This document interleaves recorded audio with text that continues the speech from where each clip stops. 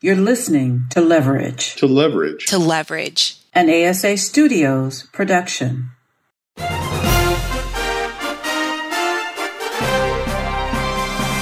Welcome to Leverage, ASA's podcast covering the politics of aging. I'm Amy Herr, ASA board member, co-chair of its Public Policy Committee, and Director of Health Policy at West Health. About a year ago, ASA and West Health released a special issue of Generations Journal on older adults and America's healthcare cost crisis. So much has changed since then, and the need to address healthcare costs has become more urgent than ever. Please join ASA and West Health as we talk healthcare policy and politics and get experts' ideas on the direction to take for better, more sustainable healthcare as we age.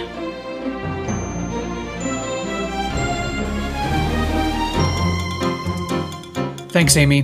I'm Peter Kaldis, CEO of the American Society on Aging and the host of Leverage.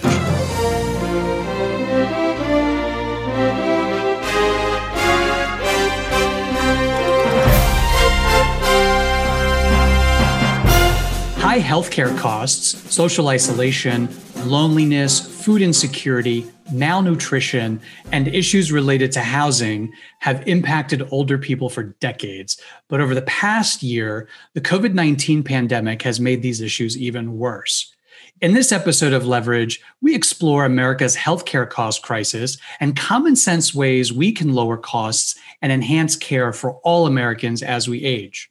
We also cover the latest developments in California's statewide effort to build a master plan for aging, a 10-year blueprint that will help guide state government, local communities, private organizations, and philanthropies to build environments that promote healthy aging. California is among the first handful of states to build a plan in response to our aging society, following a process that can serve as a model for other states and the federal government. A little more than a year ago, ASA and West Health released a special issue of Generations Journal diving into America's healthcare cost crisis in the context of our aging society. Today on Leverage, I'm joined by Shelley Lyford, President and CEO of the Gary and Mary West Foundation, and Tim Lash, President of the West Health Policy Center. Welcome to Leverage, Shelley and Tim. Great, thank you. We're happy to be here. Great to see you, Peter. So we're going to cover many issues today, but I wanted to start with a big one, and that is just how high healthcare costs have gotten. Tim, how do these costs impact older Americans, and really who else is affected by these rising costs? Great question, Peter. We certainly spend entirely too much on healthcare. The numbers can be hard to wrap your head around. At a national level, we spend about $4 trillion on total healthcare expenses. If you look at things that many of us interact with on a daily basis, like prescription drugs, we spend over $400 billion. The problem is, that is unsustainable today. We see, seniors and just adults borrowing at a level that's unacceptable, $88 billion a year to cover healthcare expenses. But what's even more concerning is the trajectory. If you look at where healthcare costs are going, by 2040, we could spend upwards of $12 trillion on total national healthcare expenditures, which is not sustainable. When I think about seniors, it's a challenge for them in terms of the total spend, but part of it is that we're spending on the wrong areas, right? We know that medical interventions contribute to, maybe 15, 20% of healthcare outcomes. It's the investments in the broader supports around the senior that make, an even larger difference. The social supports, the network, the community-based organizations. And unfortunately, while we spend a lot in the United States, compared to other countries, we don't spend it necessarily in the right areas, and certainly not in the right areas for seniors. Tim, let's get a little granular. What are some of the main drivers of these skyrocketing healthcare costs? What do we know also about how the pandemic has changed these costs? Sure. So I'd say it's three things. First is how we pay for healthcare. The second is just, the culture of medicine in the U.S. And then the third is the willingness to act, to really drive meaningful change. On how we pay, we operate a fee-for-service healthcare payment system by and large in the United States, which means we pay for activity. Physicians make money, hospitals make money when we have medical interventions.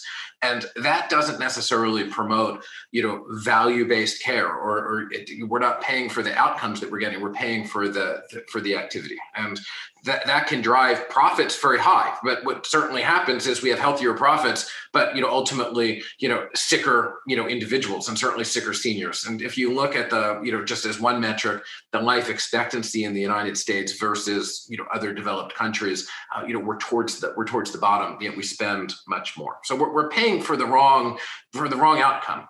You don't pay for activity. You want to pay for the value, the clinical outcomes that you get. On the culture of medicine, there's a perception, one amongst providers, but I think more importantly amongst the consumers of healthcare, including seniors, that more is better, right? That in every case we should be, consuming more tests, doing more procedures. The bleeding edge of technology is going to be, sort of confer the best outcome. And it's simply not the case. Sometimes simple investments in nutrition and, just addressing social isolation and other things have, very material impact on the health outcomes that one can expect to achieve. And then finally, this willingness to act. We don't really have, the ability in the US to constrain price, right? We look at drugs. We don't negotiate the price of drugs. Medicare does not. There's limits on what even the private sector can do there. We see hospitals where they have significant share within a market service area, really just exploiting that sort of dominant market position to gouge employers and consumers of healthcare in a way that just contributes to that current $4 trillion spend. And I would say, just to add, Peter, on this front, the pandemic has truly shined a light on the fragility of our healthcare system. So while that light is shining bright, I think we've also found a lot of opportunities where we can go in and we can create or leverage solutions that make a lot of sense, like telehealth. I think all of us in this country know the cost of isolation with respect to depression and loneliness. And loneliness has the same effect on your body as smoking 17 cigarettes a day. And if we can assure that we're keeping our seniors and our entire communities connected in a way that's meaningful, I think that's a huge opportunity. And that's something that we've at West Health and the foundation have really focused on throughout the pandemic. That's so important to remind folks of how the pandemic has exacerbated social isolation and the healthcare, the side effects of it all.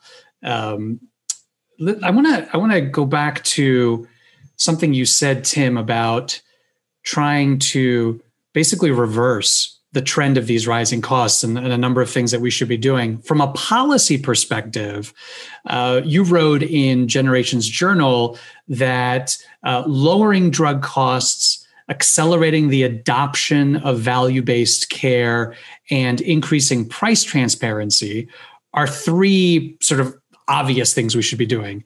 Given where we are today, is that still possible? Do you think these reforms are still in play?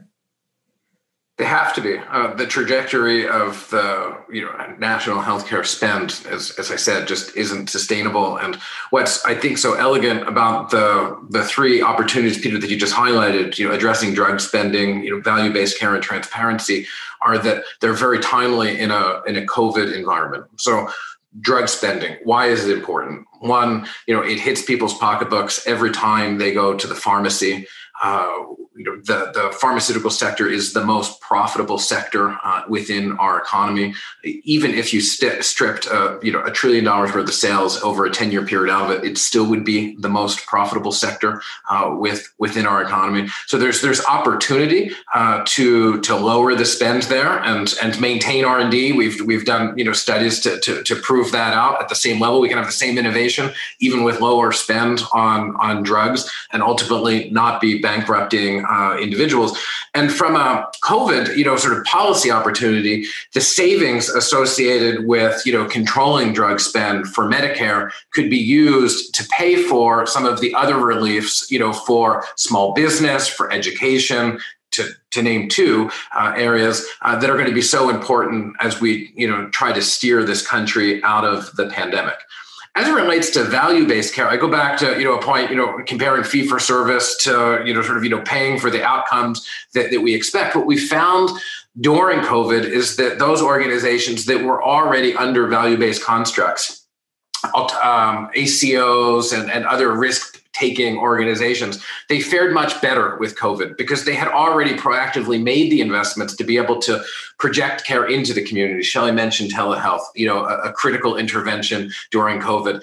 They've also embraced, sort of the broader supports that were necessary to address social isolation and other things. And I think the timing is appropriate. If we look at the historical major reforms in healthcare, so you had the prospective payment, which came in the 80s, and the Affordable Care Act, all of these were under the backdrop of the Medicare Trust Fund report, right? And what we'll see this spring is that the Medicare Trust Fund report will be released, and it will probably show, we anticipate that the trust fund will be insolvent in the year 2024, so just 3 years from now. And that is going to provide a backdrop that really sort of motivates, right, Congress to look at opportunities like accelerating value-based payment structures to really address that. And then the third area mentioned is transparency.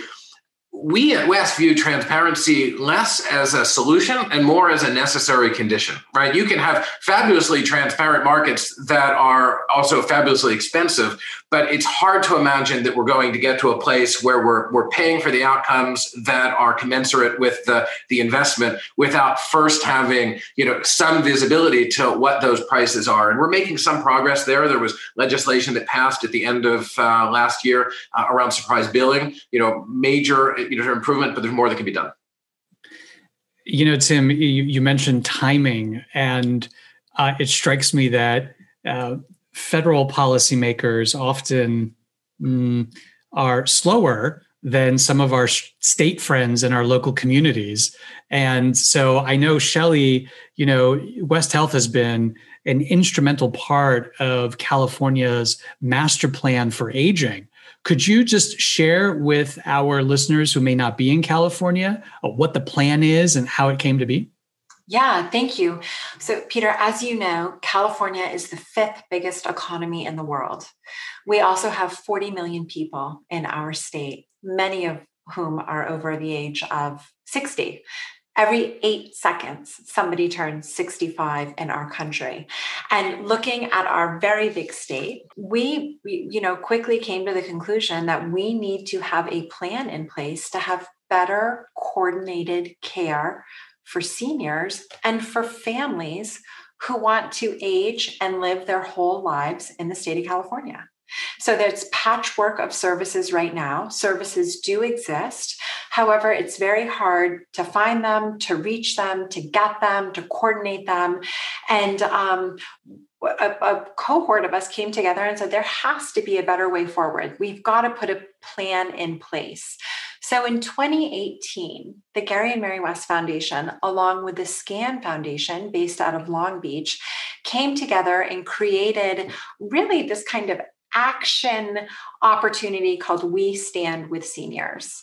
And at the time, the gubernatorial candidates, Mr. Cox and Mr. Newsom, pledged with us that they would stand with seniors in our state. And they would create a platform in their respective administrations that were focused on seniors. And that came to reality. When Mr. Newsom became Governor Newsom, it truly was just a few, in his acceptance speech, he did say, I stand with seniors. And then a few months later, he created an executive order to create a master plan for aging. So it was really the advocacy efforts and the education efforts of these two foundations that came together and said, listen, we need to make this a priority in our state, the 5th biggest economy in the world. And since that time, when he created the executive order, he then created a stakeholder advisory committee, which had about 30 experts from across the state and various portfolios of expertise, from academia, from medicine, from housing, transportation, a whole host of different things that all of us need in order to successfully live in our communities. And we came together for about 12 months. And we created a master plan for aging. And it is truly a bold commitment to redefine aging in our state.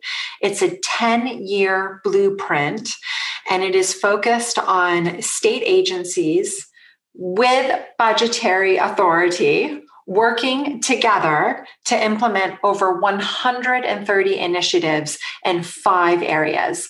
And the 5 areas include housing for all ages and stages, health reimagined, inclusion and equity, not isolation, caregiving that works, and then finally, affordable aging. So truly, this plan addresses aging holistically. And Tim and I always talk about this, and everyone at our foundation in West Health, aging is living. It's living. And so this whole idea of us kind of being afraid to talk about getting old or not wanting to address what it's like being old, it's like we're just kind of cutting our nose off to spite our face. And here, this plan shows the opportunities for the entire community to create a different way of living and a different culture moving forward, and embracing growing older. And so we're breaking down those barriers of ageism along the way as well. And I think the thing that's most exciting for West Health and all of those people who have worked so hard to create the master plan for aging is that it is not a document that is going to sit on a shelf and gather dust. We're very focused on implementation. And to that end, we have over 130 initiatives kind of within the bigger plan that are going to be implemented over the next 2 years. And West Health is going to help the state and all of the stakeholders kind of keep their feet on the fire by creating a host of data dashboards that focus and show in a very transparent way how we are doing with implementation. We're measuring our success, and we're going to focus on that. So very excited to be leading the country and implementing really a one-of-a-kind plan that we hope to transport across all states. Shelley, just on that really important point, California is a nation state. Yeah. And scale does matter, and the opportunity to create and then deploy a master plan on aging in a state the size of California really does provide the evidence, right, and the learnings to allow other states that might not be as large, right, to take on similar activities, but also for the nation to learn from California and take steps for a more national master plan. Absolutely.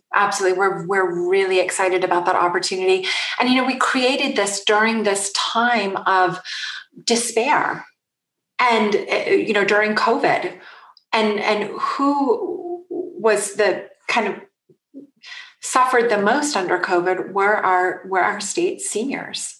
And so we were able to really focus on those things, that what could we do better, like telehealth, like the creation of geriatric emergency departments, like better coordinated care, like nutrition, like addressing isolation, all of those things, which were really getting you could just have this light shining on all of those things during COVID. They just came to the surface in an even greater way. And our plan addresses those things. I'm so glad that you mentioned that this is such an opportunity for other states to learn from California's, leadership, as well as your own foundation's leadership. I mean, it takes so many key players to drive a plan like this forward. I'm wondering if you could just share, your number 1 or number 2 tips for other leaders in other states that they should follow in trying to get their own plan going, right? What are some pitfalls to avoid, or just I'm curious from your experience sort of in it.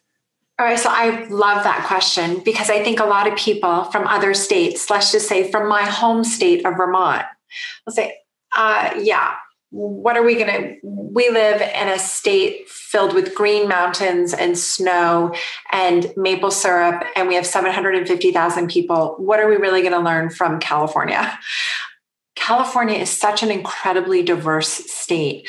We have got areas that are rural, more rural than the New England states. And I think that what we have found is a huge opportunity where we can create public-private partnerships.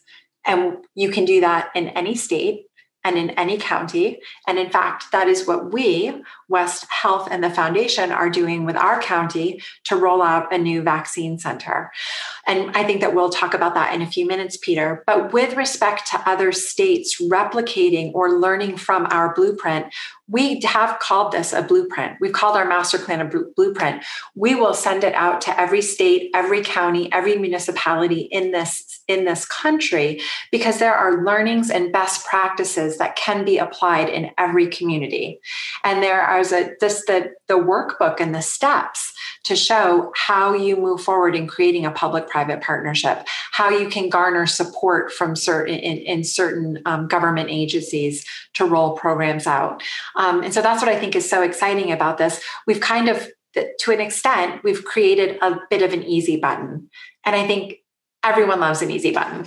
And we will put up all of it on our website. ASA wants to be a part of disseminating these best practices. We think other states, like my home state of Florida, could learn from California's lead here. We know there are other pretty sophisticated states that are doing sort of their version of this. I suspect Colorado to a certain extent, Massachusetts to a certain extent.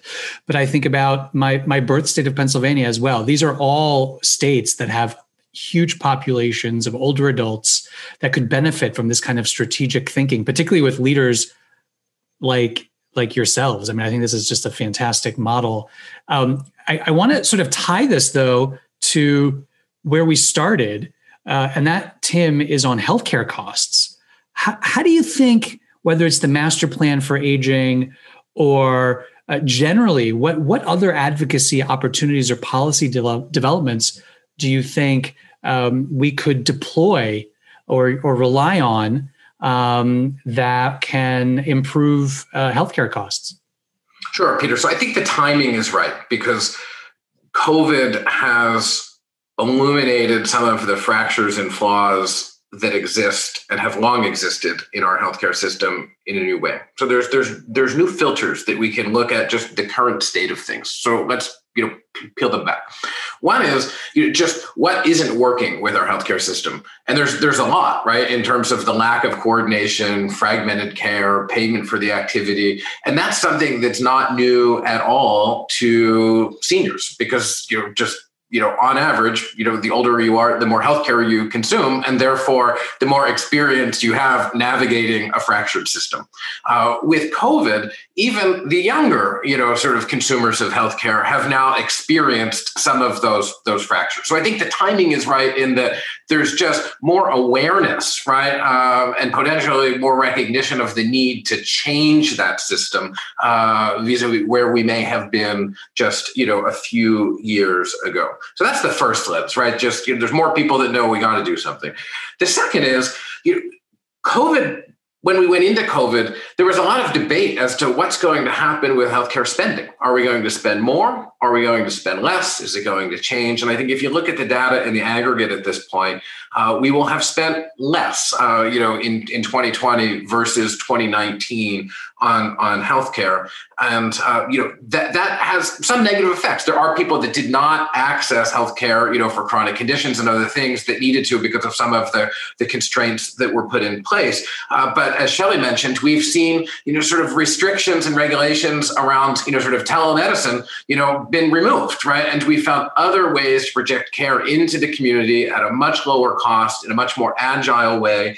And, that's resulted in, people accessing the healthcare system in a new way, but, hopefully in a less expensive way. And certainly, we've seen, the rate of telemedicine hasn't, been sufficient to offset even in-person visits in terms of historically where we've been. So we're seeing savings around there, and we're certainly seeing savings around out-of-pocket expenses. So you have a proof point, right? That as a country, we were spending more, now we're spending less, and we're doing it because we're deploying healthcare in a different way. And I think that just you have to look at the scoreboard and say that is sort of evidence that things can be different. And then the third, I'd say, is just the agility that community-based organizations and healthcare providers have demonstrated, during the pandemic. There's a real opportunity to reflect on, sort of what has worked and what hasn't worked, and use that to inform some, sort of durable, change to, how we pay for healthcare and how healthcare is accessed. And you mentioned, Shelley, the vaccine clinic. We operate a PACE program for all-inclusive care for the elderly here in San Diego, which really deals with the most frail seniors, in a community, those that would otherwise be in an institutional setting. And we were very proactive within that program to ensure that we would have access to the vaccine and the infrastructure to be able to, start to bring our population out of this pandemic. But what we quickly realized is that, seniors have been, affected disproportionately hard, by COVID. And they're also struggling at a disproportionate level, navigating their way out of this pandemic, which is getting sort of vaccination. And why is that? Because, there's a technology divide. Many people don't have the ability to sort of access, sort of the internet or some of these scheduling softwares. They don't have someone to help them just sort of navigate, even where to go, because it's very fractured. And what we decided to do was partner with the County of San Diego and the local 211 system, which is a call-in line that can provide some of these supports, to provide a much more streamlined process for seniors in San Diego to access the vaccine. So we are breaking down the technology barrier and the transportation barrier, and we're able to provide much needed life-saving services to the most fragile in our communities. So it's exciting work. And again, this also shines a light on the opportunities that we have with creating public-private partnerships.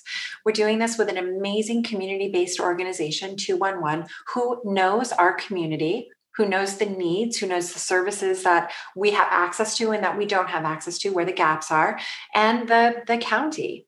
I love to hear that. And I think if I may add another word to your list of why this is so groundbreaking, it's also about leadership, Shelley and Tim. It's leadership in what West Health is doing. We've highlighted how you're involved in leading on solving for systemic issues at the national level. You're leading in part of a multi-stakeholder process at the state level, and you're leading on COVID vaccinations at the local level. And I think, to me, the common denominator there is your leadership. So thank you for your leadership on these issues, on all these fronts. So I'm just extremely grateful for the work you're doing in California, for your partnership with ASA, and just for the impact you're having nationally. So Shelley, Tim, thank you so much for joining me today on Leverage.